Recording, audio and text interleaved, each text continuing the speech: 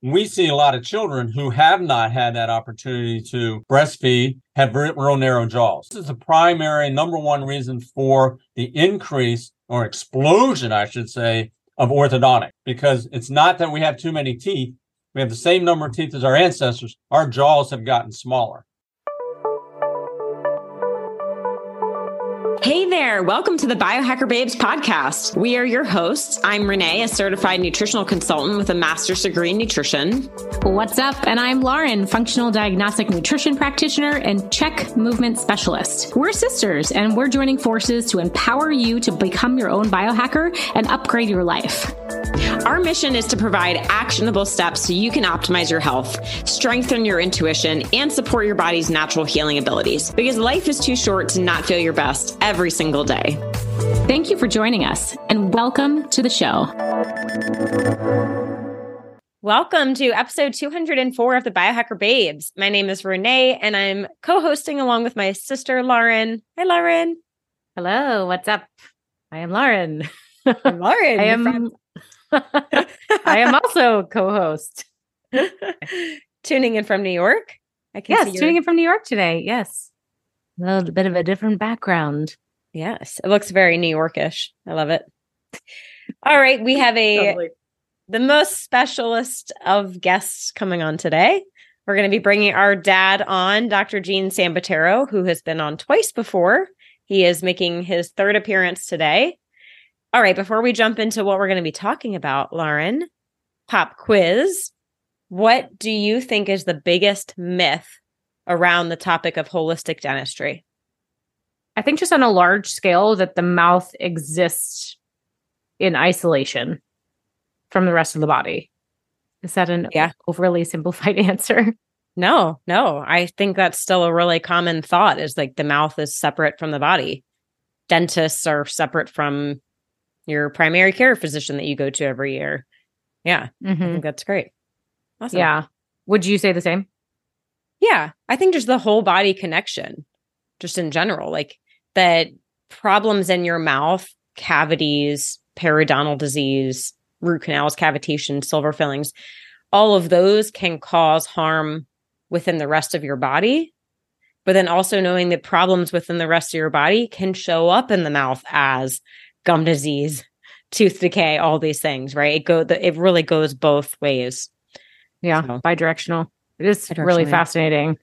And I just, every time we talk to Dad about this, I just learn so much, and witnessing a lot of what he does, it's pretty mind-blowing how connective and how comprehensive it is. So I think y'all are going to enjoy this talk about the mouth today. Yeah. I mean, I even worked at the Julian Center with Dad for 7 years, and I sat in on countless consultations with his patients, and I would learn something new during every consult. And I'm like, where does this information keep coming from? And here we are even 5 years later, and I'm still learning from him. It's really endless. He's an amazing resource of information. And so today we really get into a lot about sleep apnea, sleep disordered breathing, what he's doing to test that, and how he's treating patients with that. And not just adults, but kids too. And just the importance of addressing all of these issues at a younger age. It's going to set kids up for such a longer, healthier, happier life. So especially to the parents out there, like I would definitely look at this for your young kids. I think it can't be overlooked. And something else that stood out in my mind today is how he was talking about the sleep studies that he runs, how he actually likes people to do multiple sleep studies versus usually you just do one night, you're done. But fun fact, something that we talk about on the podcast a lot is the first night effect, right? We're like, Lauren, you and I always experience this when we travel, right? The first night in a new place, we don't sleep well. But the term first night effect actually came from sleep centers. They found that patients would come in and on their first night, hooked up to all the wires and everything, they wouldn't sleep as well. And that's where that term came from. So that was really cool to hear from Dad that he actually prefers multiple nights of sleep studies to see what's going on.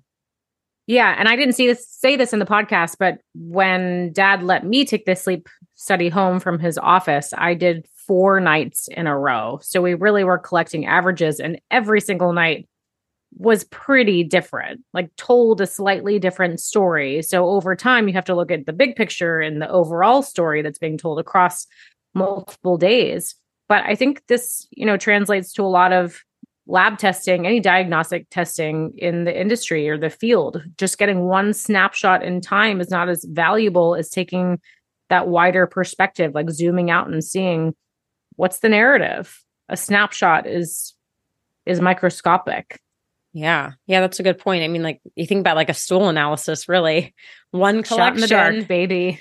Versus, is it Genova? I think that where they do 3 days worth of samples, like that makes a lot more sense because like one sample is only going to tell you so much. More and more companies are doing that, like doctors' data. You get to poop 3 times. It's super exciting, you guys. So much fun. Yeah. All right. Well, on that note, we're not talking about stool analyses today. We're talking about dental sleep medicine. All right. So let me tell you a little bit more about our amazing dad. So Dr. Gene Sambataro has been practicing dentistry for over 40 years with special interests in orthodontics, dental orthopedics, temporomandibular joint disorder, sleep disorder breathing, and implantology. He graduated from the University of Maryland School of Dentistry in 1980 and soon after started incorporating a more holistic approach to his practice. Dr. Sambataro strives to educate his patients on how they can make healthier decisions in their lives, as well as sharing his knowledge around toxic-free dentistry, which avoids mercury amalgam fillings, fluoride, and toxic root canals.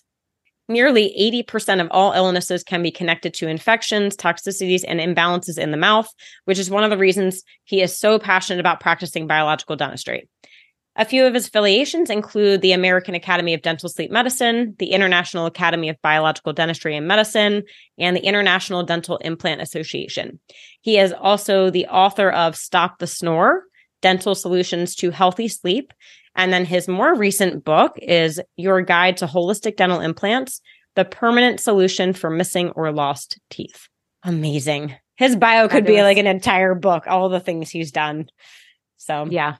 But what it doesn't share is all the awesome stories he has, which may be my favorite part of this interview. So let's get into it so you can hear all the goods. All right, let's go. Welcome to our very, very special guest, Dr. Sambataro, a.k.a. Dad, a.k.a. the OG biohacker. Thanks for coming on. Thank you for the invite. It's a pleasure. I'm excited. Yeah. I listen to you guys every week. Aw, you haven't missed a single episode? Nope. Not even the one on women's hormones. Oh, thank you. So for all the times that we say, men, don't stop listening. This is for you too. He listened. Yep. Makes me understand your mom better. There you go. That's exactly why we need men tuning in. Right. Yeah. Yeah. It helps. Yeah, we don't have the issues that we don't have to deal with all that. I guess with all that. Well, no, I mean, just the fluctuation. I mean, obviously we age, our testosterone levels lower, but other than that, we don't really have fluctuations in our hormones. Yeah. Not a cyclic. Yeah, we are very different. Yeah. All right. Well, longtime listener and third-time guest, thanks for coming back on. So for anyone that has missed previous episodes with our dad, we had him on in season 1, where we talked a lot about the basics of biological dentistry, the dangers of silver fillings, root canals, fluoride, things like that. And then you came back on last year with Mom, where we talked a little bit more about I would say like the whole body connection to dentistry, a little bit about sleep apnea. I know Mom gave some great like dental hygiene tips. So we will link to both of those in the show notes for today's episode. If you missed those, go back, check those out. But today we're going to take a deeper dive on a couple of things. So sleep apnea, sleep disordered breathing, how that is all related to the dental sleep medicine component, what you're doing in that realm, Dad. And then also want to hear like maybe some exciting case studies that have happened with patients over the years. Sure. What's new and the latest and greatest in biological dentistry. It seems like it's always evolving. So I think this is like a great time to catch people up on 2023 biological dentistry news. So we have lots to cover today. Where should we start? I don't know. We have like 5 hours. Sure. We could go on and on and on, but I think it's really wise just to take a wide perspective, like that 30,000 foot view that we all appreciate, but also like everything is connected. So it's probably all part of one larger conversation, right? So maybe what feels really important to you today? What over time really stood the test of time and has shown great importance with your entire practice? Yeah, so I'll start with that global, and actually the name of the practice, the Julian Center for Comprehensive Dentistry. So what does that mean? Is that we're all inclusive. So versus say there are dentists who specialize just in sleep apnea or sleep medicine. There are dentists who specialize just in orthodontics. So we put it all together because I think it's really important that you piece those things and you don't send patients to this specialist and that specialist. So we get to see that global view and then piece it together because it is a step-by-step process. So as we look at that, what's happened over the years as sleep has become an integral part of the practice. And absolutely every single patient who comes in here, we talk about home sleep studies. We talk about sleep apnea. We talk about sleep disordered breathing, how it affects you, how it affects your children, what you can do to compensate for it, what you can do to treat it, what you can do to prevent it for children. So that has become a really important part because everything else that we do in dentistry lays upon that foundation. Because if we're doing any kind of dentistry on a patient who's not sleeping or who is gasping for air, because they have constricted airway or they have narrow arches, all that's going to compromise the ultimate result. And just for example, say I was to do a full rehab on a patient, just a full mouth of fillings and bridges or crowns, whatever, but they're clenching their teeth. And so they're going to start breaking these restorations. So one, that's not a good result. Two, that's a very unhappy patient. They're going to be very unhappy. And it's our responsibility to have addressed the underlying core problem prior to that, because we now know, and there's no excuse at this point, because we really do know now that one of the number one reasons for clenching or grinding is sleep apnea.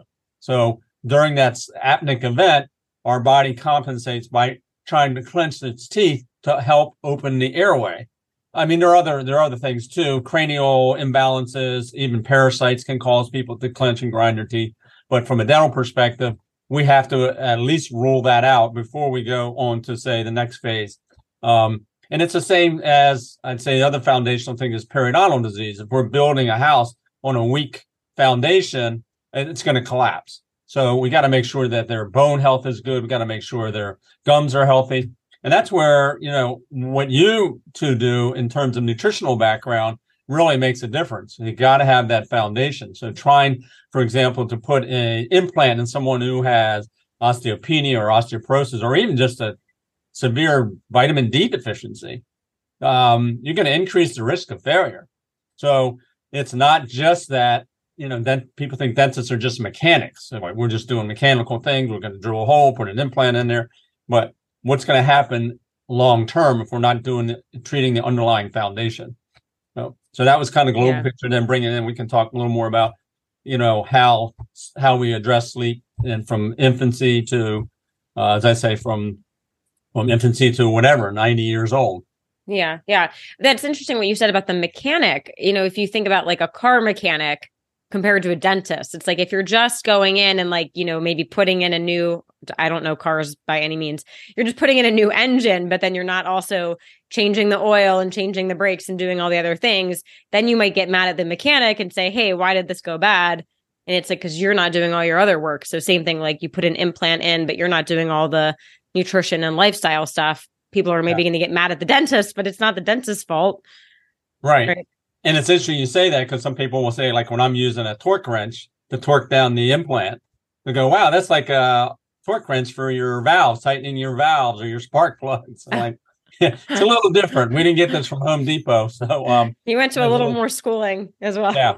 And I think the other important point about that is we're a biological system, whereas a car doesn't have those other underlying systems, whether it's genetics or digestive issues or other systemic infections. So, so that is strictly mechanical. But yeah, you're right. Mm. So if you're going in for to plug your tire because you got a hole in it, but the front end alignment is off, I mean, it's just the problem's going to come back. So, yeah. Holistic is so important. Yeah. So I think back to the sleep apnea issue, I feel like a lot of people have no idea if this is a problem for them. So like, how would you tell someone, or what would you tell them to look out for? Are there certain signs or symptoms? Like, where do we begin? Yeah. Well, everyone comes in for a comprehensive workup, and one of the questionnaires, or two of them, one of them is, well, actually, there's two that deal strictly with sleep. One's the Epworth sleepiness. So if they have a high number on that, we suspect that. Two, we're looking at their medical history and then ask them, did you clench or grind? Do you wake up? Has anyone told you you're snoring? And then the other one deals with TMJ issues. So because a lot of times TMJ issues are because you're clenching because you got an airway issue. So if we address just the TMJ issue, which we used to do, in fact, back in the 90s, they used to do a lot of surgeries to correct whatever derangement was going on in the joint, and they failed miserably. One, because they were inserting an artificial disc or cartilage over the joint, and plus they weren't dealing with the underlying problem, which was clenching or grinding. So that's the first part, and then we will ask the patient, and in many cases they deny. They're yeah, not sure. Yeah. So one of our questions: call their spouse or partner. Right? Has your spouse told you, or your significant other, have they told you that you snore? Well, they say I snore a little bit. I said, well, how does your significant other sleep? Oh, they sleep like a log. I said, well, so they don't know necessarily what's going on. And I'll tell a little story. We had a patient, I think he was about 60, around 60, in his 60s, mid 60s. Nowhere. He wasn't married, never had a girlfriend, lived alone, went to a family function, and someone recorded him sleeping. And then the decibels were so high that, they were all laughing, making fun of it. So him not even really thinking of it told us this story. And I said, oh my God, we need to test this guy. I don't know why we didn't. I think because he had been a patient so long, he hadn't come through the same pathway that most people do now. Sent him home with a sleep study. His AHI, apnea-hypopnea index, was 65. So 5 and under is normal, 5 to 15, mild, 15 to 30, moderate, above 30, severe, above 45 is outrageous. Wow. So this guy was one night away from a severe heart attack or stroke. So I think that kind of answers it. The question, how do we know? Because people are in denial, and I think there's some, sort of a enigma that we don't fully understand, and people just don't want to admit that, like it's a bad thing. It's like a man saying he cries, right? Every man never wants to say he cries because it's too emotional. And I see this more for men. Men don't want to actually admit that they have a sleep issue or that they snore. So it's generally the spouse that's telling us about the husband.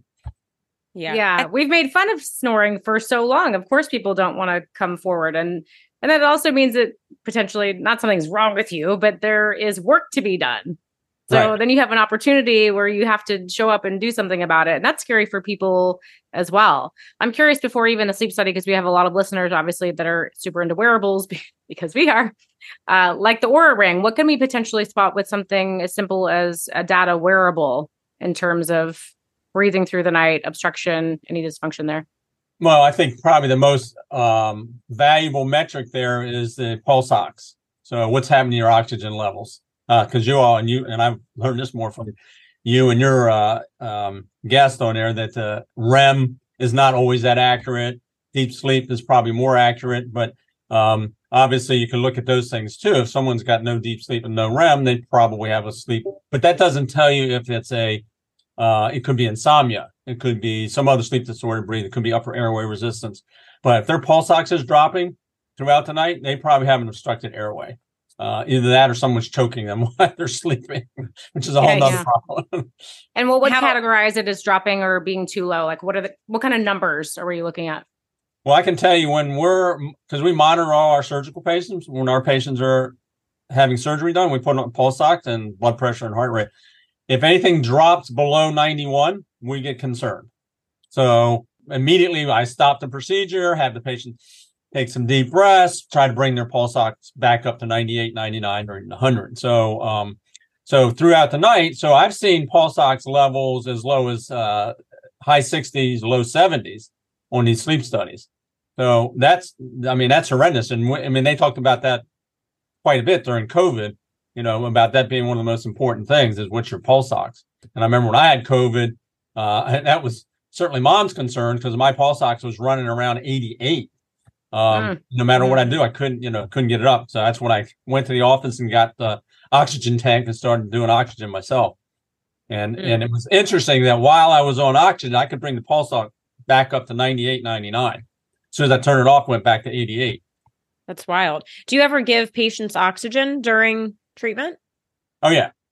Yeah. So we'll always give it if we're doing, of course, with nitrous, so you always give oxygen as part of it. We'll also give it if we're doing any kind of ozone treatment because we don't want them to be inhaling the ozone.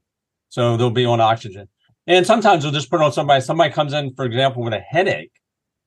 Great remedy for a headache. Just put them on 100% oxygen. It perfuses and reduces the hypoxia to the brain, and the headache goes away. So it's pretty cool. It's pretty miraculous because they're a little bit hesitant. No, I don't believe that's going to help my headache. And they go, "Wow, my headache's gone." I said, "Told you." So that happens. That's quite a good often. hack. Yeah. How often do you think that headaches or migraines are hypoxia related? It may be an overly simplistic question, but yeah, that's a good. I don't have an answer because there's so many. I mean, headaches are causes for it. Yeah, stress, hormonal, diet, got hit in the head, cranial issues, clenching. Clenching can certainly cause headaches. I remember one of the first appliances we used for migraines was just an anterior deprogrammer. We put it on the front teeth so that they couldn't touch their back teeth at all, and migraines would go away. It was actually classified medical device for migraines. Obviously, there's many other reasons for that. Most likely a byproduct of the structure, airway structure, jaw structure first. Then we're not getting oxygen. Yeah. Yeah. So that's a tough issue. That's, people come in and I say, well, we can address this because a lot of times they're like, I've done this and I've done that and nothing's helped. I said, well, let's just try it. Let's put you on oxygen and see if that helps. Okay. Let's put you on an anterior deprogram and see if that helps. So, but as you are well aware of, and your listeners and also your guests, is that there's no panacea. People want guarantees, like with everything you do, like if you do this, I'm going to spend this much money and I don't know if it's going to work. So that's sometimes the challenge, which is why in the sleep arena, we use in-office temporary mandibular advancement appliances. So it's very inexpensive. And so we'll put them on that and see how they're doing, maybe do another sleep study, see if it improves it before they go to the more permanent appliance, which is going to be a lot more costly. So that's a great way. The downside is sometimes they don't want to go to the permanent one. Well, why don't I just use this temporary one? Can you, or will it crack or what? Yeah. With time, it's going to wear out. Yeah. It doesn't have the longevity of a permanent appliance. So, but if cost is an issue, finance are an issue, it's not a bit. You're still saving someone's life. So that's the most important thing. And you'd probably have to go through, I guess you could make even like maybe 10 temporaries before it was the cost of a permanent one. So it's not totally a bad idea. It's just, they're not as custom made as the one that we would do from the lab. So. Got it. And so I think another reason maybe some people don't want to do a sleep study or find out if they have sleep apnea, they want to kind of just ignore it, is because they don't want to use a CPAP. I hear that all the time. Like, I'd rather just not know because I'm not going to use the CPAP anyways. So I wouldn't want to use the CPAP. I think I said this on one of the last one or the first one. Yeah, on the last one. Yeah. The comedian who said it's a perfect birth control. Yeah.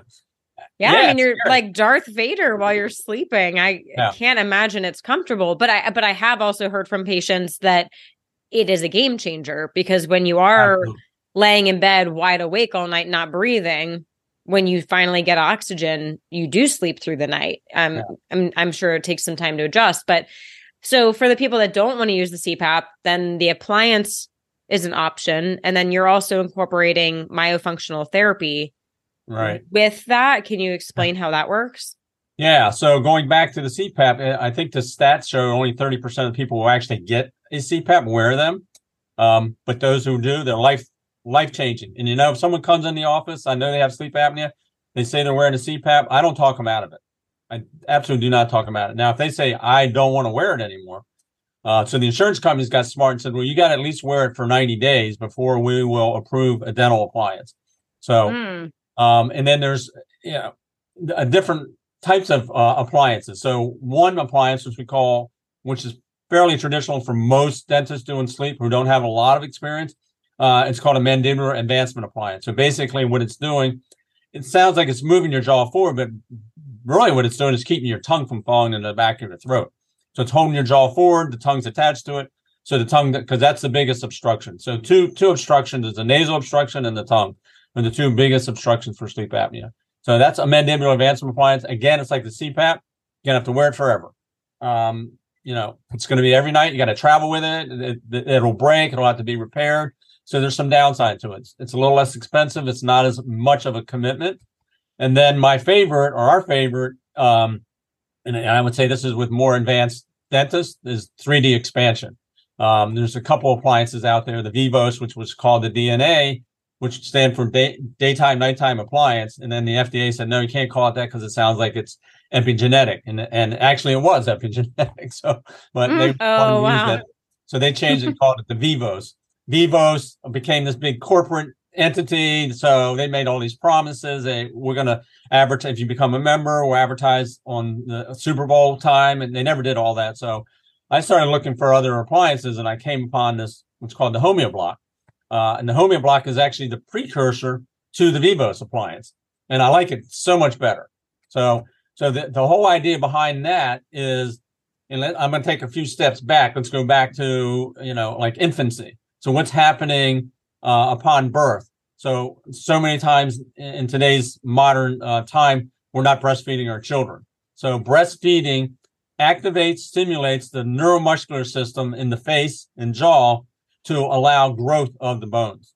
So the jaw bones do not meet their full potential if that's not happening. In addition, the introduction of, when they can actually chew, introduction of foods that require chewing, not these soft, gooey stuff that they're selling, which is probably not nutritious anyway.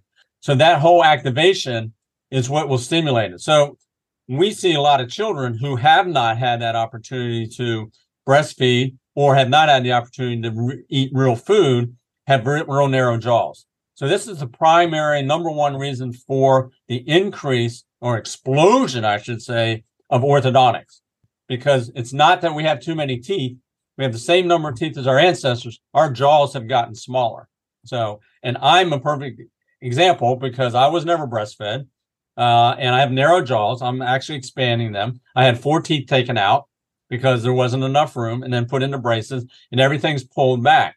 There's actually a theory called extraction, retraction, regret syndrome.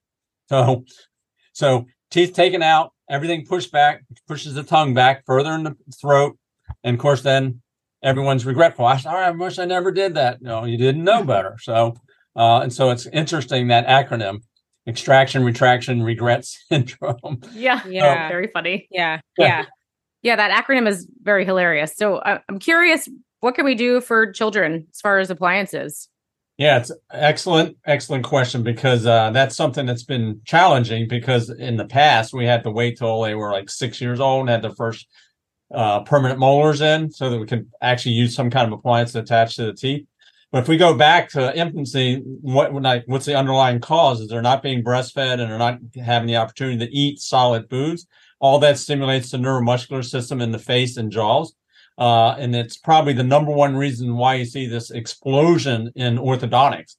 Kids needing braces because the jaws are not big enough. So we got to take teeth out and then straighten the teeth. And that's where kind of that acronym comes from: extraction, retraction, regret syndrome. So now we have a number of programs, and I'll just talk about the one we use in this office, but not that this is better. There's other similar programs. We use a Healthy Start, and was designed by an orthodontist. So you can treat a child as young as 2 years old. Now, we typically don't see them in the office till maybe they're 3, but we can tell even at that age that they're going to have some kind of crowding issues. And one of the easiest ways to see if their primary teeth are tight together, meaning there's no space. Of course, the parent thinks, wow, they got a perfect bite, right? No space. No, you want space between the primary teeth because the permanent teeth are that much larger. So we can put them into an appliance which helps with the growth and development. And initially, how it's helping is by stimulating the myofunctional system.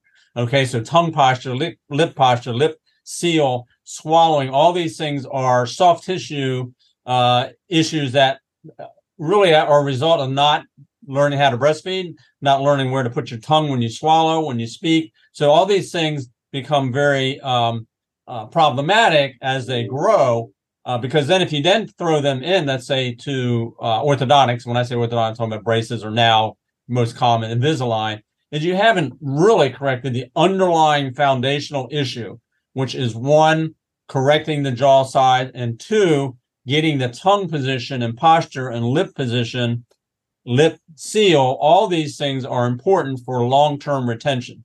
And one of the things that we see quite common, probably 50% of all orthodontics being done now are on adults that had braces or orthodontics when they were teenagers. So what went wrong that now everything's collapsing?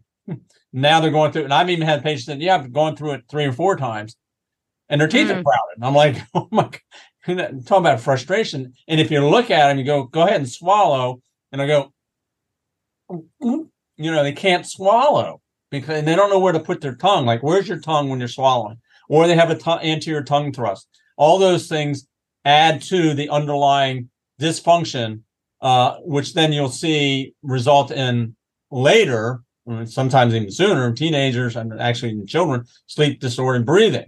So, and along with that sleep disordered breathing, especially in children, you see all these other things: ADD, ADHD, behavioral issues in school, nighttime wetting, thumb sucking, emotional issues. All these that seem to just disappear when we start to get the soft tissue in the right position and they're actually breathing and sleeping through the night.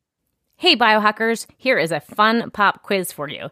How many sailors throughout history died from scurvy caused by a vitamin C deficiency during the time of Columbus? A, 20,000, B, 200,000, C, 2 million. Do you have your answer? All right, drum roll, please. The answer is 2 million. Can you believe 2 million people had to die before we figured out this vitamin deficiency? Here's where it gets even crazier. There is another little-known deficiency right now, potentially hurting millions of people around the world. And the disease it's causing, amongst potentially many things, it is causing insomnia. According to a study published by Academic Press, magnesium deficiency is a leading cause in sleep disruption in both children and adults. The problem is, not just any magnesium will do. Recent studies have shown that there are actually 7 different forms of magnesium, and our body needs them in the precisely right balance for proper sleep. There's really only one magnesium supplement on the market that has the full spectrum of all 7 forms, and it is called Magnesium Breakthrough. I know you have heard us talk about it because we love this product so much. I have to tell you, when I take this stuff, I just feel complete. Like my body is finally getting something that it's been desperately needing for a long time. If you want to learn more about this formulation, Magnesium Breakthrough, you can go to magbreakthrough.com/biohackerbabes and use the code biohackerbabes10 to get 10% off your first bottle. If it doesn't fix your sleep, your digestion, and energy levels like it did for us, or if you're not satisfied for any reason, they will give you a very prompt and courteous refund on the spot, guaranteed.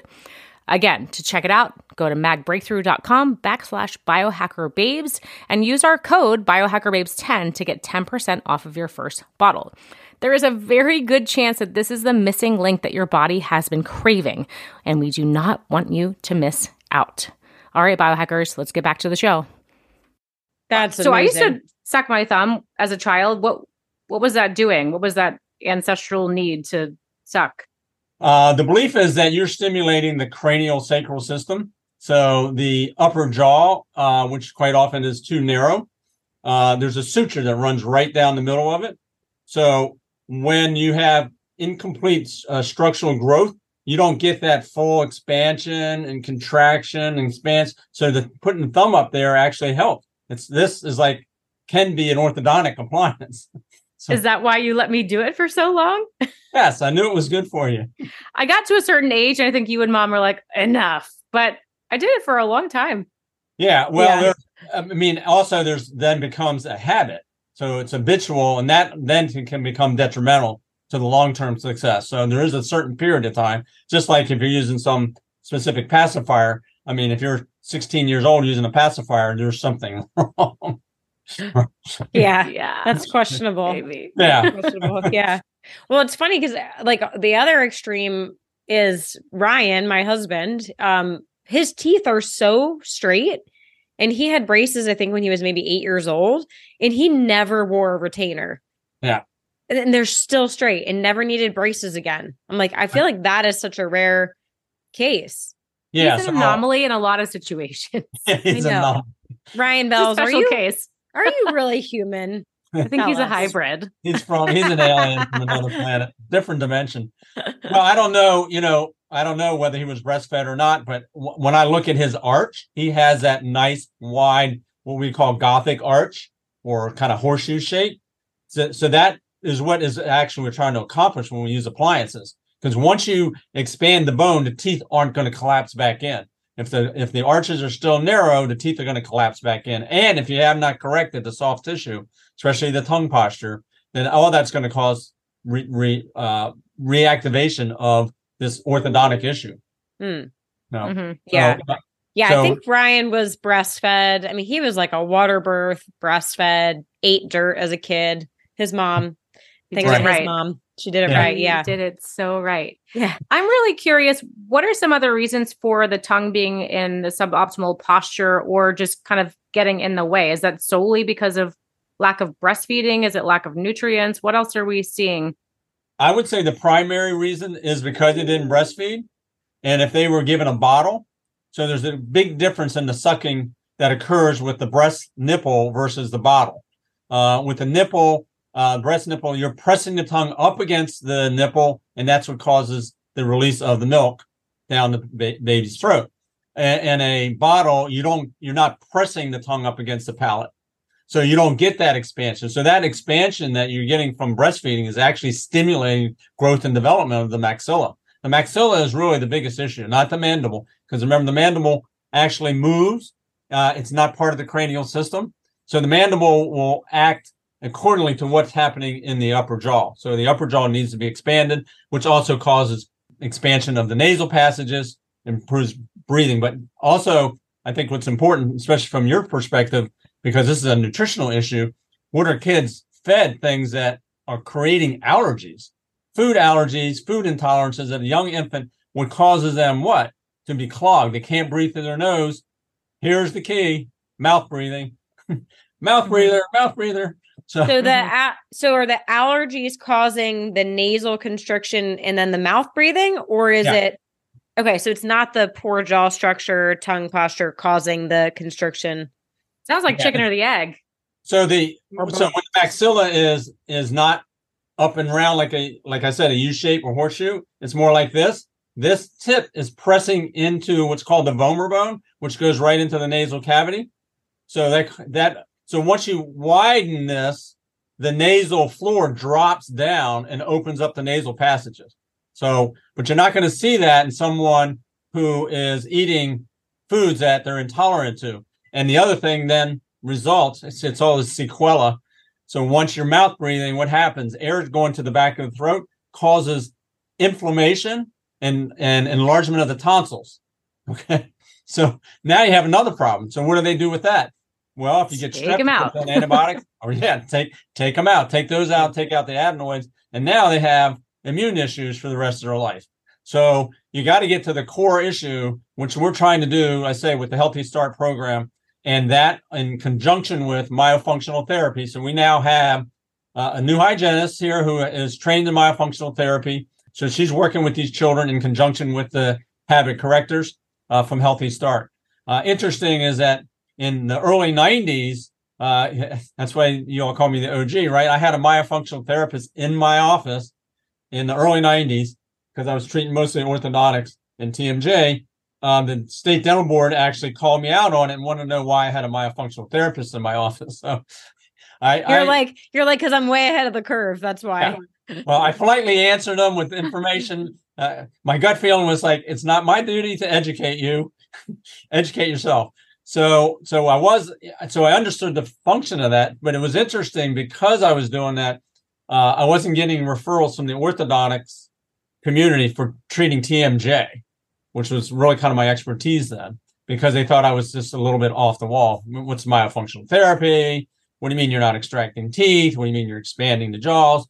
In fact, another story. So I know we'll get into some more stories, but this was the first time I ever was brought up to the state or had a lawsuit. Was I had a patient who was referred to me by a chiropractor because they had chronic headaches. So I put the patient into an expansion appliance. This was in early 90s, and her headaches went away. I mean, completely went away. She went then to her dentist, family dentist, and they freaked out. They said, what in the world is this dentist doing? Because when you do that expansion, the teeth aren't meeting anymore. Okay. That's why it's phase 1 expansion, phase 2 braces and or aligners or Invisalign. Okay. But that's all this dentist said. I hadn't gotten to phase 2. So make a long story short, when I was called in for deposition by the attorney, I brought in like a stack of information about jaw expansion and the purpose of it in 3D manipulation. And they were like, oh, we were told that this was some experimental thing that you made up. And like, okay, case dismissed. So get out of here. Wow. So that's part of the problem, as you know, misinformation. So, and I tried to call the dentist, try to explain what I was doing, didn't want to hear it. So anyway, that was, we're talking 30 years ago. So this now, come forward to 2023, dentists are much more open to that. Even though orthodontists still do a lot of extraction. So I don't understand why. Actually, I do know why. Because it's simple, it's easy, it's fast. Get them in, get them out. So anyway, that's kind of the long history of orthodontics and how it's important and why we'd like to do the comprehensive approach, because we can evaluate the airway. Do they have an airway issue? Let's address that. 2, in conjunction with that, let's expand the arches, which is also going to reduce the long-term relapse of orthodontic treatment. And then we put them into aligners or braces, and they got a nice arch. They're breathing well. These are healthier individuals. I mean, we just created a healthier adult. Yeah. I have a quick follow-up question about breastfeeding for the mothers who maybe want to breastfeed but can't for some reason. What do you suggest? There are other appliances on the market that can stimulate the same kind of growth and development. Or, like I said, we have specific appliances. I happen to use the one from a company called Healthy Start because, I'm glad you mentioned that because I almost forgot. One of the reasons they can't breastfeed is they're tongue-tied. So quite often now, more nurses are advanced and understand this, so they'll send them to a dentist, as an infant, right after they're born, to clip that attachment under the tongue, because if they can't push the tongue up against the breast, they cannot expel the milk from the breast. So, and then of course, tongue-tied also creates further problems down the road, because if you look at the fascia that runs underneath that freedom, it runs all the way down to your toes. So that can cause, we've seen this we release the fascia, or release the tongue tie, and the fascia lets go, and suddenly their back pain goes away, their knee pain goes away, just from doing this little clip. It's phenomenal. Wow. Amazing. Wow. Yeah. You still see a lot of adults with tongue ties? Oh, yeah. Yeah. It's the issue with, I think in anything, parents are very pro treatment for their children. They want their children to be healthy. They want them to be the best. They want to be the best athletes, the best students, everything. But when they get to the adult age, I tell them, look, you got a very tight freedom. Well, it's not bothering me. Well, how do you know it's not bothering you? So sometimes it takes a lot of education and time and in teaching them, like, hey, can you stick your tongue out? And they go, no. I said, stick your tongue out. And they go, no, you can't stick your tongue out. And then I show them the picture of this beautiful graph that was done. It's a picture of the whole fascial plane. It was done. You can actually see it on YouTube. They do the actual dissection, and you can see the attachment under the tongue all the way down the spine, all the way down the thighs to the legs to the toes. So, and a lot of these people, when you release that, they say, oh my God, I had no idea. So they don't know what they don't know, and you experience that, right? People think they're healthy, and then you treat their gut or something, and they go, wow, I didn't know I could actually feel this good. Mm-hmm. Yeah. Yeah. You're uncovering a lot. I mean, that's a huge web, like Lauren said. So that's pretty impressive. And so back to the kids. So say for whatever reason, the mother can't breastfeed, like Lauren was asking, if that kid does need an appliance, what is the youngest they can do the Healthy Start appliance? 2? 2 years old. Okay. Yeah, I think anything younger than that, they're just not going to be able to tolerate it. So, yeah.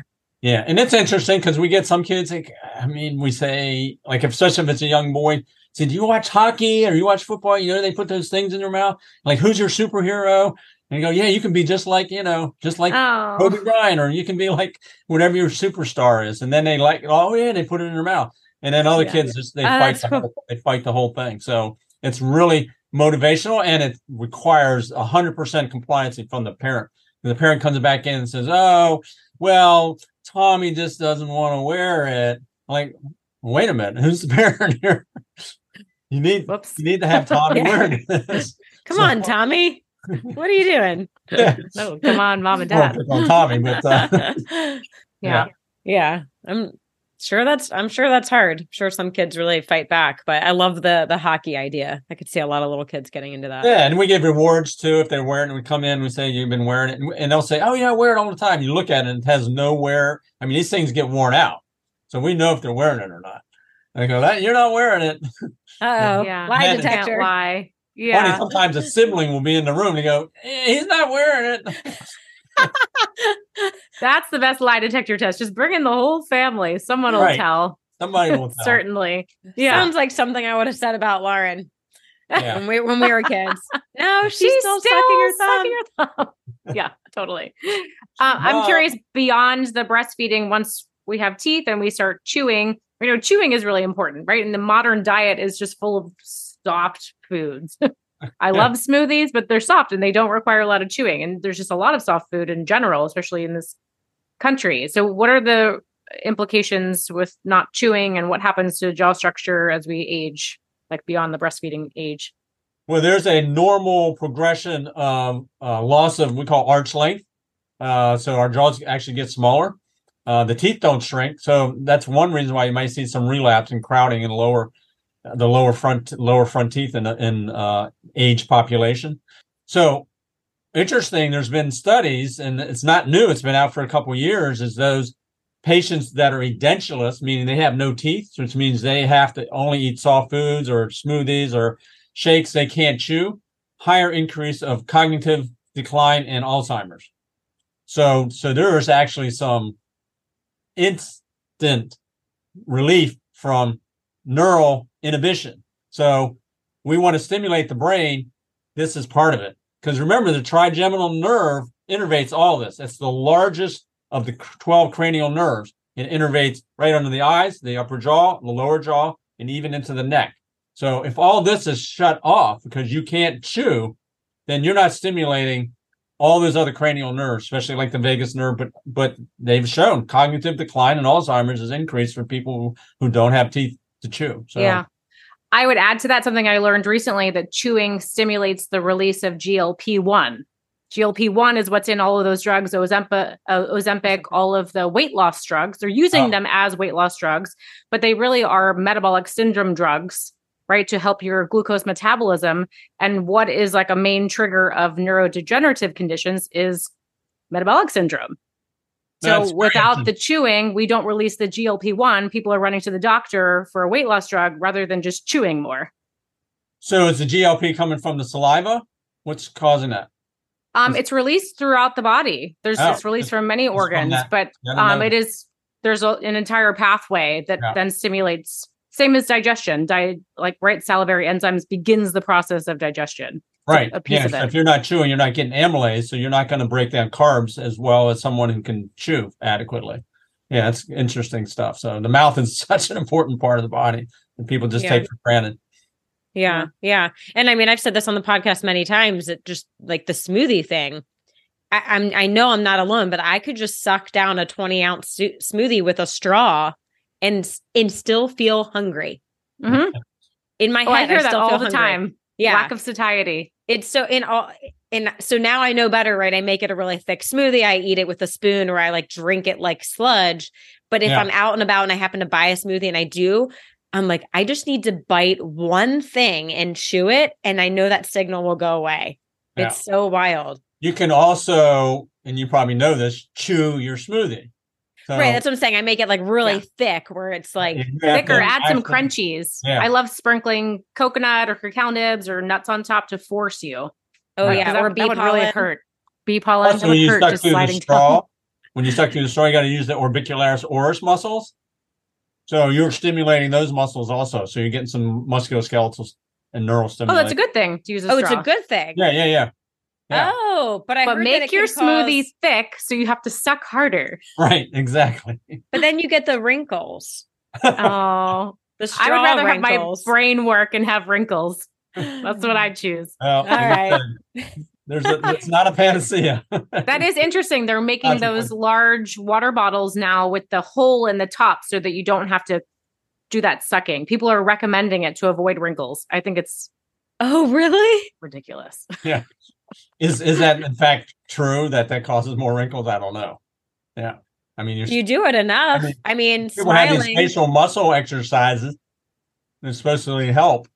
So I don't know how I think it's actually biting you in the butt in the end, because if you're not then using those muscles or chewing, you're going to have poor glucose metabolism, which will lead to metabolic syndrome, which leads to wrinkles. Yeah. So gotcha anyways.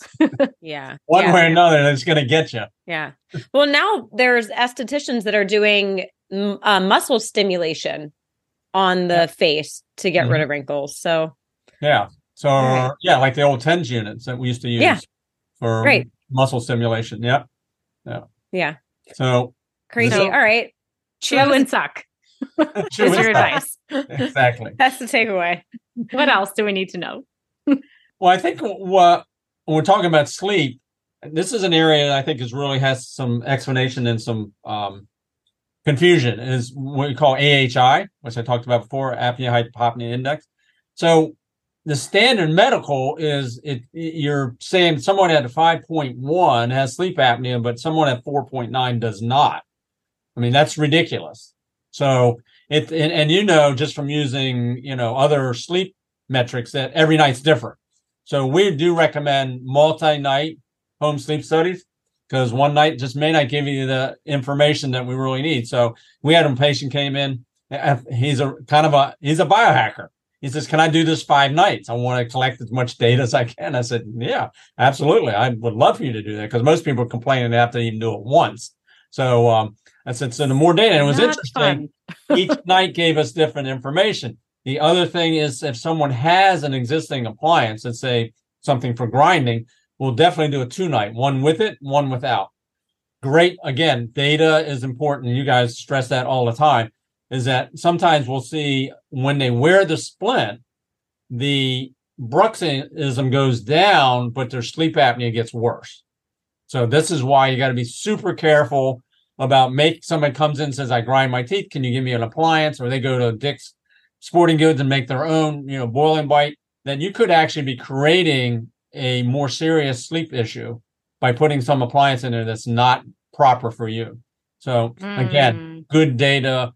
And I said, and then also if someone comes back with a, say, 4.9, say, "Oh, you don't have sleep apnea," but their Epworth score is like 16, they got a sleep problem. And they know, I'm fatigued, I'm falling asleep while I'm driving. Don't tell me you don't have a sleep issue. So maybe it's upper airway resistance. And the other thing that I've seen is when I do help correct people's sleep apnea, well, when you have sleep apnea, you're usually quite fatigued. So you can fall asleep. You don't even realize it. You're waking up, you're falling back asleep, you're gasping for air, you fall back asleep, you wake up, you're tired. When we improve the sleep apnea, now they got insomnia.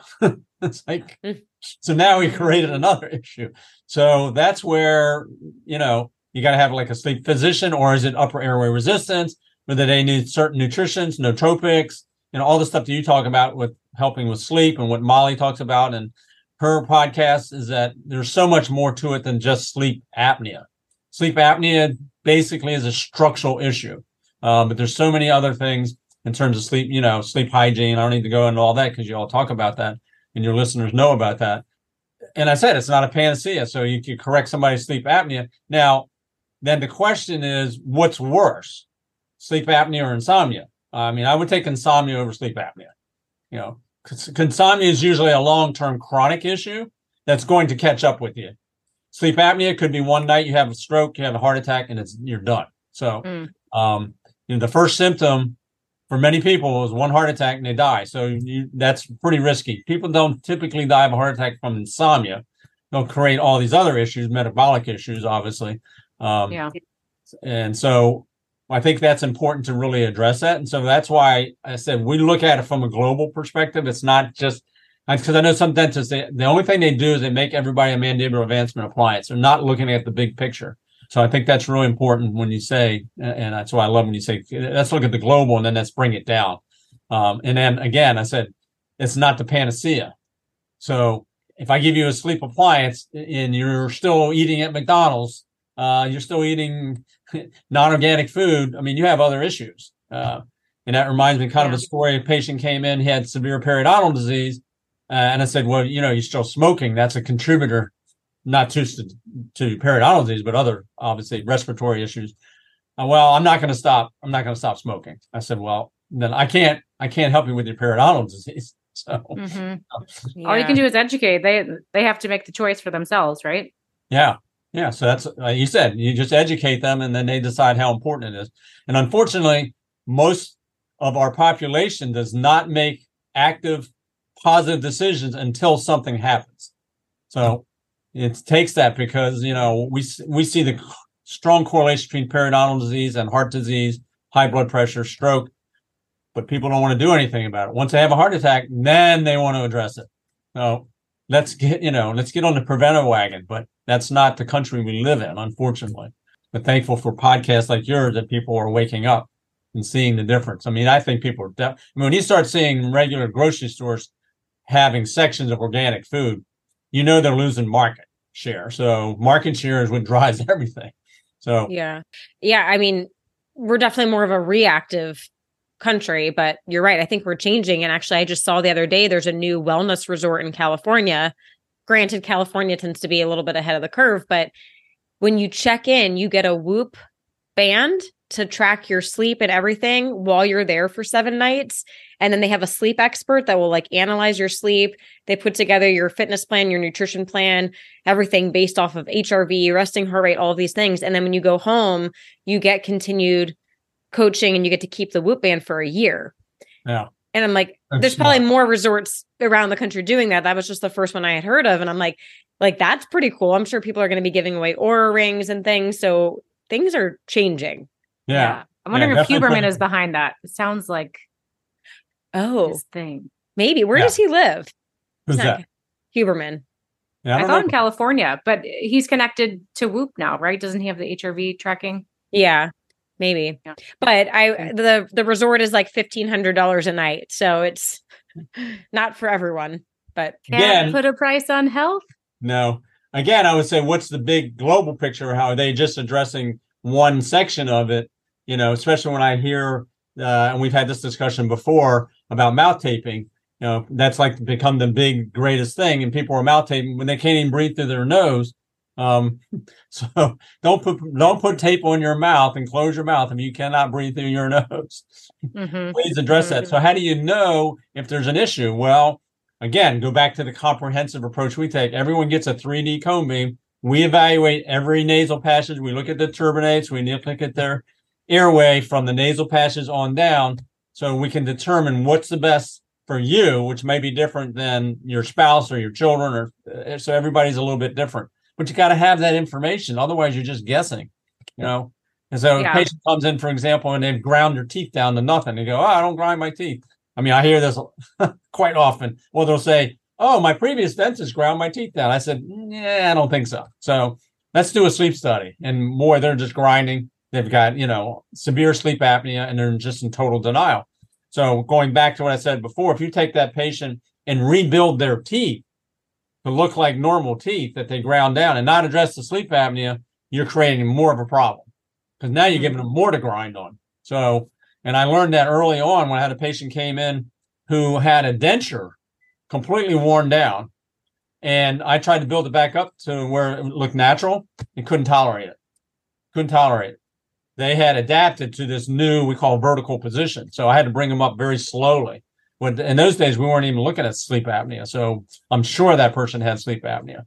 So wow. A lot of good stories. Other stories recently, actually, we see quite often, getting kind of off of the sleep thing, but cavitations and removing abscess root canals.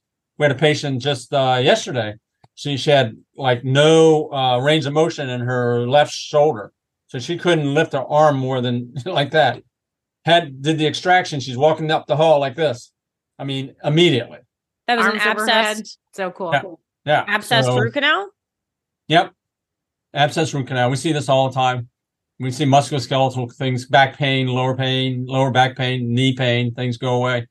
So can you explain that? So there's anaerobic bacteria growing, which causes an inflammatory oxidative stress response. Is that what's happening? And the body goes into survival mode by limiting range of motion?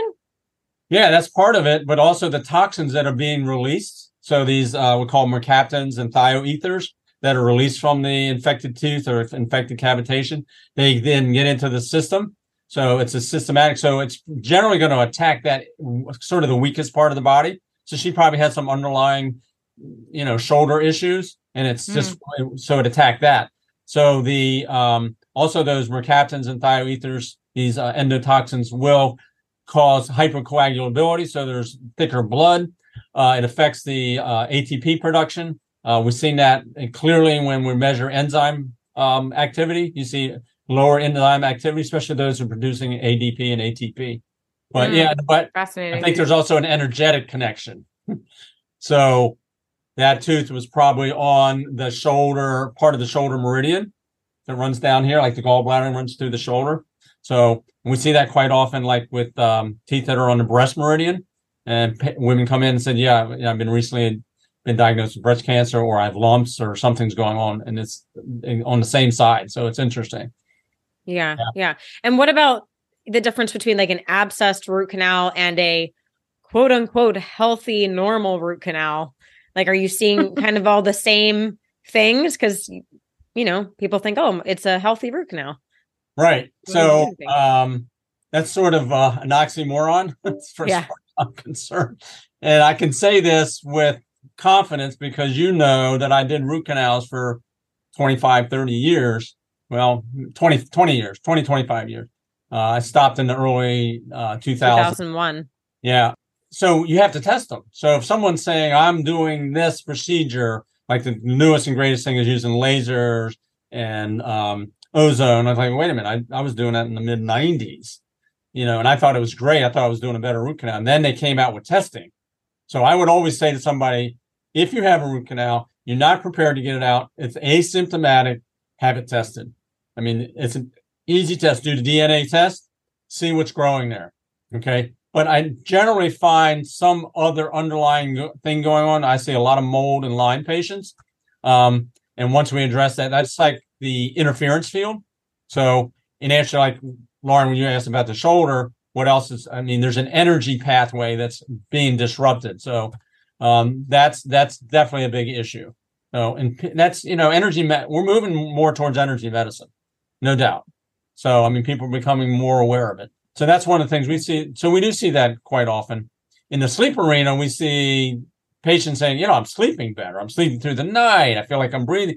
And the interesting thing also is that they feel like when they go to the gym, they're breathing better, or they're running, they're breathing better. So it's not just a nighttime issue. When you have an obstructed or small constriction in the airway, it's affecting you during the daytime. The thing is, the baroreceptors in your lungs don't pick it up we'll pick it up so that it adjusts to so that you can breathe. So you're not gasping for air, unless obviously you're running at full speed. But it's not the same as when you're laying down horizontal and everything's collapsing in the back of your throat and you don't have those baroreceptors to protect you. That's when the issues really occur. But think about if we're addressing that problem at night, we're also improving the daytime airway. Mm-hmm. Right. Mm-hmm. Yeah. Fascinating. I wanted to circle back to the cone beam because I think it's just such a cool diagnostic. You can see so much, not just the jaw structure, but like you said, the turbinates, which one, maybe you can explain the turbinates, but they can get inflamed. And I would love to hear all the reasons for that, but also like cervical alignment, how your head is sitting on top of the rest of your spine, which I think in the realm of chiropractors, PTs, personal trainers, a lot of people are talking about forward head, but this is something you really look at, the alignment of the cervical spine, and then how does the nose, mouth, or the lips and the chin line up? Yeah. Can you talk about that? Yeah. I mean, it's all about, body symmetry. So if, and another story I'll throw out before I explain that. I remember this is where Renee gets it from. Yeah, storytellers. Yeah. When Mom and I used to run 5Ks, and I remember, and I hated running, I still do, but we did it because we knew it was healthy. So, and I remember this man running past me, and he was as crooked as could be, his skeletal structure. But so he had adapted to this weird skeletal abnormality, but he was still could outrun me. And I'm like, this isn't fair. So we can adapt to these asymmetries. Most people aren't completely symmetrical. The more symmetrical we are, and you know that through your experience in training, that the better the body works. And we did some of these things early in the 90s where we were testing athletes by putting appliances in there and balancing out their bite and their TMJ. They actually got stronger. They had better endurance. So it really makes a difference. But then if you go back to the cone beam, you can see that. So, for example, we'll look at the TMJ. One will be higher than the other. Now, how can someone function properly when their jaw is not doing this, but doing that? It's going off to one side. So, but because the body's so amazing, it can adapt to these weird things. So when I see that and I explain to a patient, I said, do you have any clicking, popping, headaches, jaw pain? Can you open wide, all this? And they go, no. Then I said, well, then we're just going to watch it. We're not going to treat it. If they are having those problems, then we will address it. And we want to try to create through osteopathic manipulation and using appliance therapy to get those joints balanced. So, but first, what do we need to do? Look at the sleep issue, because if they have an airway issue and they're clenching their teeth, that may be what's causing this asymmetry. The other thing, as you said, Lauren, the turbinates are inside the nose. So the septum comes down the middle. On each side, you got superior, middle, inferior turbinates. They humidify the air, they filter the air, and they produce nitric oxide. So here's another reason why people may have high blood pressure. They're not getting nitric oxide stimulation from the nose, also from the oral cavity. So if you're using Listerine and killing all the good microbiome, that may be a cause. Nathan talks about that, Nathan Bryan. And when I first heard that, he said, by using these mouthwashes, it can raise your blood pressure. I said, you got to be kidding me. And then it made sense when he explained it. So some of these simple things that people are doing, I'm using Listerine, I'm killing the bad bacteria, you're killing the good bacteria. So anyway, I kind of got off on a tangent there, but so going back to this, what's causing these turbinates to become swollen and inflamed? Environmental toxins and food sensitivities and intolerances. So it's not just the whatever for the dairy, the gluten, the wheat, and the soy. It's so many other things. And I know you all do that testing, which is really important. I think anybody who cannot breathe adequately through their nasal passage, as we talked about before, then they become a mouth breather, and that creates additional sequela that can cause metabolic issues. You got to get them breathing. So, and it's not just about taping your mouth, and it's not about just doing breathing exercises. If you're stuffed up, you got to address, and most of the time, and you guys know this better than anybody, it's a gut issue. So what's going on with the gut? So that's causing you. So I have people will hold one side and say, can you breathe? Yeah. Can you breathe? Yeah. Hold your hand over your mouth. Can you breathe? We know they got a nasal passage issue, but then I can pull the cone beam up and we can see these. I mean, I would say 70% or more of my patients have expanded, inflamed, enlarged turbinates. So again, to make it clear, because it's not a panacea, I'll point that out to patients. I say, you have any breathing problems? We'll go through that exercise. No problem. So the body can adapt to these irregularities. So, but if they do have a breathing problem and we're going to treat their sleep apnea and we're going to use mouth taping, I got to address that first. So do we send them to an ENT or better to a nutrition coach? Probably get their gut cleaned up. So, yeah. I will say personally, like I had a cold last week and I was so congested, and the hardest thing was sleeping. I cannot sleep if I can't breathe through my nose, and I'm literally laying there trying to mouth breathe, and I can just feel my sympathetic nervous system like revving up. I'm like, there's no way I'm going to fall asleep. So after like a bottle full of xylitol nasal spray, I could finally breathe and sleep. And it's funny, even like Ryan was like, can you try like some mouth tape? I'm like, you want me to die? You want me to die? Get out the duct tape. Yeah. Check your life insurance policy first. Yeah. That's an interesting point about the nervous system, right? Like we do get the parasympathetic downregulation through nasal breathing. So if someone is mouth breathing, we would definitely see nervous system dysregulation, more sympathetic, fight or flight, right? Cortisol dysregulation, which then harms the gut. We get leaky gut. It's just cascade. It goes on and on. Yeah, never ending. So the way I explain that to patients, so they fully understand. So when you're running as hard as you can, where do you breathe through? Mouth. Yeah, because you're in sympathetic fight or flight. You should be while you're exercising. Yeah. So now, ideally, you would train to only breathe through your nose and build up. So I remember that in Ayurvedic medicine that they talked about. Only train to the point where you don't have to breathe through your mouth. And then if you continue to do that, and that's assuming that you can actually breathe through your nose. But we talked about food intolerance. What about all the environmental toxins that are out there?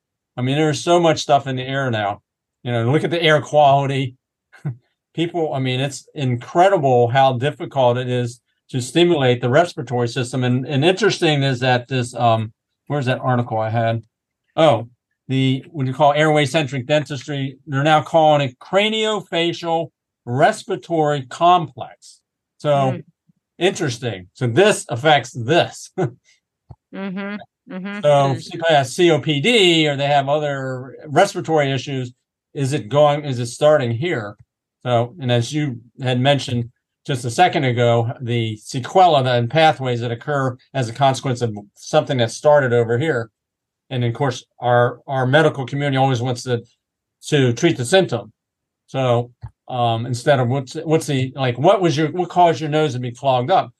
You had a viral exposure, but these people have chronic. Yours was an acute, Renee, but if you had a chronic issue like that, you got to address that from a more global perspective. And nasal sprays, I recommend people use it 3 or 4 times during the day. Don't just do it while you go to bed. Keep that. Nasal breathing is so important. Well, like a xylitol nasal spray or a silver nasal spray, right? Not something like not Afrin. Afrin, right, Lauren? Yeah. We've learned about the Afrin. Don't do it too much, people. That is an emergency case thing. Yeah. I was actually reading a lot about what do they call it? Congestion rebound congestion. Yep, oh my gosh. I was reading some terrible things online. It was frightening. Yeah, you become addicted, and then it causes that rebound effect. Yeah. Where's my iPhone? Oh, gosh. Yeah. I mean, short term, very short term. Yeah. I'm curious with the turbinates, the inflammation, how often are you seeing clients come in and realize that there's a mold issue, a mold exposure, whether they know it or not? Would you say that's on the rise? Absolutely. And I think it's because of the referral sources I have with other health practitioners that are treating mold, they send them to me. So I end up seeing probably more mold patients than your typical standard dental practice. Mold and Lyme are probably the biggest things because what happens is they hit a certain plateau and they can't get any better. So something else is going on. So, and every one of them, even though they're sent to me for, say, cavitations or an abscess root canal to evaluate, guess what I do first? I evaluate their sleep.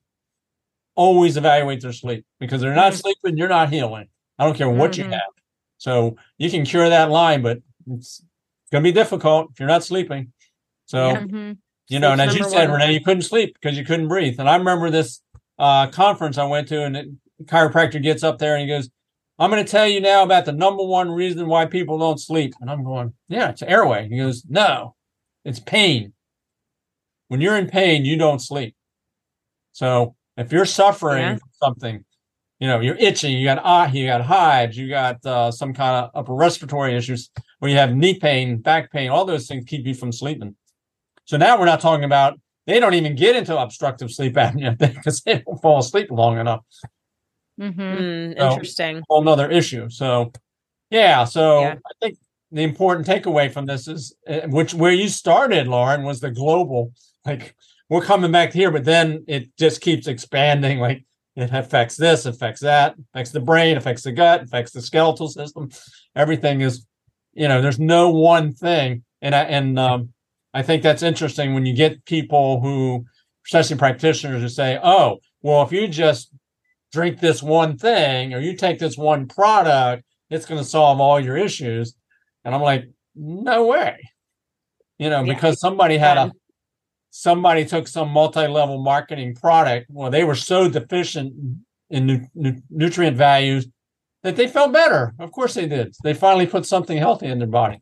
It doesn't make it a panacea. So, anyway. And just that everyone is different. I mean, I'm over here raving about the brain tap all the time. I love it. I feel amazing after every time I do it. But I've actually talked to people that say they don't feel it. They're like, right. I don't get it. I do it and I don't feel any different. Doesn't mean the brain tap is good or bad. It just, we're all different. Yeah. So.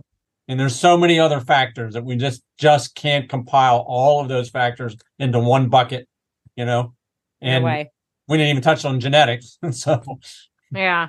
I'm always curious what the behavioral change is that coincides with the device or the therapy, right? Because it's a great illumination to what behaviors maybe cause the symptoms in the first place. So sometimes it's just creating a space in the container for better behaviors. And that's why people feel miraculous. It's like, how do we, yes, I think the device and therapy is invaluable as well, but we have to look at behaviors first. Yeah, and I think that gets into the whole idea of placebo. What's your belief system? Like, what is your personal belief system? Do you buy into what the practitioner says? And does the practitioner actually believe in what they're doing? Because a lot of them will just do what they were taught or trained without really fully engaging in it. I mean, it's like, for example, a physician who's teaching you, the dangers of smoking as he's puffing on a cigarette. Or he's talking about obesity and it's got this huge barrel for a gut. I mean, do you really buy into that? So, but if you see someone who, and that's why I always talk about my case, I said, I'm doing expansion. So they feel like, wow, this guy actually doesn't just preach it, he believes in it. And so if you can get them to buy into that, you have much better success. And then if they have a short-term improvement, then they really buy into it. And just like you all said, everyone's different. I've had some, so I'm not going to say I've had 100% success. I have some patients, they just won't wear the appliance. They say it doesn't work, blah, blah, blah. They come up with all kinds of reasons not to wear it. Yeah. You can't force people, so that I think is the biggest challenge as a health practitioner. We want to help everyone. We're going to provide information. We know it works for some people. It doesn't work for others. Mm-hmm. Too many factors, cofactors that we can't control. I'm not going to follow them home and look and stand next to their bed. Ain't nobody got time for that. Also, that's creepy. I'm coming to your house. Why is Dr. Salmon standing next to my bed? Yeah, with his appliance, smiling at the window. I just want to say, you do walk your talk, because I've seen you in the mornings with your appliance, and I can barely understand what you're saying because he's expanding his teeth. I'm choking on it. So, but I believe in it. So you put up, and that's reasons why people may not. So, but it's the same as in your field. Like you want to go to people's house and look in their cupboards to see what they're eating, right? Yeah. So, that would be great. Yeah. Can you do that on everything? Like you said, that could be a little creepy too. Not as creepy as looking over someone in bed, but. You dead, Sanka? Are you breathing? Well, that's why I do it with Rudy, the dog. My dog, the dog. The dog. Rudy, I swear he has sleep apnea because he won't be moving. We'll watch him. His chest isn't rising. And then 20 seconds later, he goes, go back, buddy. Got to get the breath. He's in that fight or flight. So do you make doggy retainers? I don't. I've had patients come in and ask me to put braces on their dog. I said, I don't do that. I don't do adorable. Next career. Yeah. Next career. Well, there was one, she had a bulldog. I said, well, wanted to move the jaw back. I said, no, that's characteristic of a bulldog. You don't want to change that. Yeah. And surely they've adapted to chew and digest their food that way. Yeah. And they tend to not, guess what? That's what we call class 3. They tend to not have airway issues. So the biggest airway issue is, so class 1 is like this. Class 2, where the lower jaw. Can you explain for people that aren't watching you? So class 2, the lower jaw sits way back. People would call it maybe an overbite. So it looks like buck teeth. That's a class 2. Those are the most common airway issues, TMJ issues. Then a class 3, where the lower jaw comes forward and it actually sits outside of the upper jaw, they have less airway issues, less TMJ issues. Also, and real quick, can you explain alignment of the nose, lips, and jaw? What's ideal? In a side profile, you want to see the tip of the nose. Now, this can be different for different cultures because some people have large noses, right? So, but typically the tip of the nose lines up with each lip and then the chin. All that should be on alignment. What typically we'll see is the nose and the chin line up and the lips are sitting back. So this is that retraction issue. So we need to bring the jaws forward. So bring jaws forward, brings tongue forward, opens the airway. Yeah. I think I have an itty bitty retraction issue. Well, most people do. They don't know because they're not looking at that. Yeah. We're looking at the wrong thing. That's I would say the biggest issue with orthodontics is their goal is to straighten the teeth. We're not looking at function. We're not looking at overall structure. We're not looking at overall health. So if we can address those things, then it makes important. I mean, there's that. Actually, the guy who came up with the acronym extraction, retraction, regret syndrome. He pushes these people's. I mean, I think too far out. They're like, yeah, but they're breathing better. They're breathing better, but they may not want to go out in public. Maybe good Olympians, like some endurance sports. But I think the point is that it does make a difference when you move this skeletal structure forward. It's opening up the back of the airway. Fascinating. Okay. Dad, all right. You know a lot. A lot of food for thought for everyone today. Yeah, hopefully keep you here all day. A lot of food for thought that you should chew and suck on. Yep, chew and suck. Yes, there you go. Yeah. All right. Well, we still have more questions, so we're gonna have to bring you back again. Yeah, I guess we'll have you back. Annual thing. But Dad, before we let you run, if you can leave our audience with one final piece of advice, something they can start doing today to optimize their health. My personal advice is be your own guru. Do your homework. I know you guys talk about that, but I really believe in that. There's just too many experts out there who get caught up in one thing, take this one thing, do this one thing. And I don't want to say, I said, treating what we do is not a panacea because, I mean, I can improve their airway, but if they have poor gut health and they can't breathe through their nose, it's only part of it. So you've got to do your homework. Don't get sucked in. And when I say guru, not just on a physical, emotional, mental, and spiritual. There's a lot of spiritual gurus out there that will lead you down the wrong path. So be yourself. You have the innate wisdom to make the right decisions. Trust your innate wisdom. Trust it. So I'm not saying don't listen to anybody. You have to just do your own homework. Say, does that resonate with me or not? If it feels uncomfortable, then don't move in that direction. I mean, I don't care if someone says I've treated 1,000 people and I've had 99% success. If it doesn't resonate with you, move on.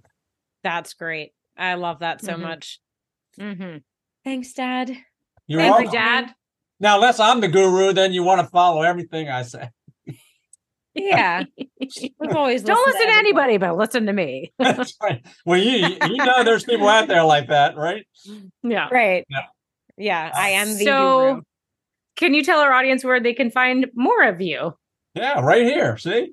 It's all of me. On YouTube. Yeah. Go to juliandentist.com. You can see me on Instagram, on LinkedIn, Twitter. I'm still on there. For a while I wasn't. Threads? Where? Threads. Threads yet? Yeah. No, I don't have threads. So I'm easy to find. Julian Center or juliandentist.com. But I also have 3 or 4 other websites to deal with implants, ceramic implants we didn't get into. There's one on sleep, Julian Center for Sleep. I think it's Julian Center for Effortless Sleep. And then one Julian Center for Toxic-Free Dentistry. So Yeah, we'll link to all of those in the show notes. Okay. I just want to add, this is not just for local support. People fly from all over the country, potentially some even out of the country, to see you, right? Yeah. So you do not have to live in Maryland. No, that's you do have to travel, but yeah. So, I mean, that just has to do with people's priorities. I mean, I have people that probably live right across the street. They're not going to come to me because I'm not open at night. I don't think their insurance, whatever. That's whatever they're looking for. But as you said, I have people that actually fly from out of the country to come here. So thanks for bringing that. It's good. Yeah. Yeah. It's important. Thank you so much for joining us. This is a lot of fun and super educational. Well, I always learn from you too. So I learned something today. It was great. Teamwork. Me too. We always love you, girls. We love you. Yeah. Love you, Dad. I love you. You're doing a great job. Thank you. Thanks. And thanks to everyone for tuning in. We will see you next time. Love this episode of the Biohacker Babes podcast? Head over to Apple Podcasts to subscribe, rate, and leave a review. We truly appreciate your support. Until then, happy biohacking. This podcast offers health, fitness, and nutritional information and is designed for educational purposes only. You should not rely on this information as a substitute for, nor does it replace professional medical advice, diagnosis, or treatment. If you have any concerns or questions about your health, you should always consult with a physician or other healthcare professional.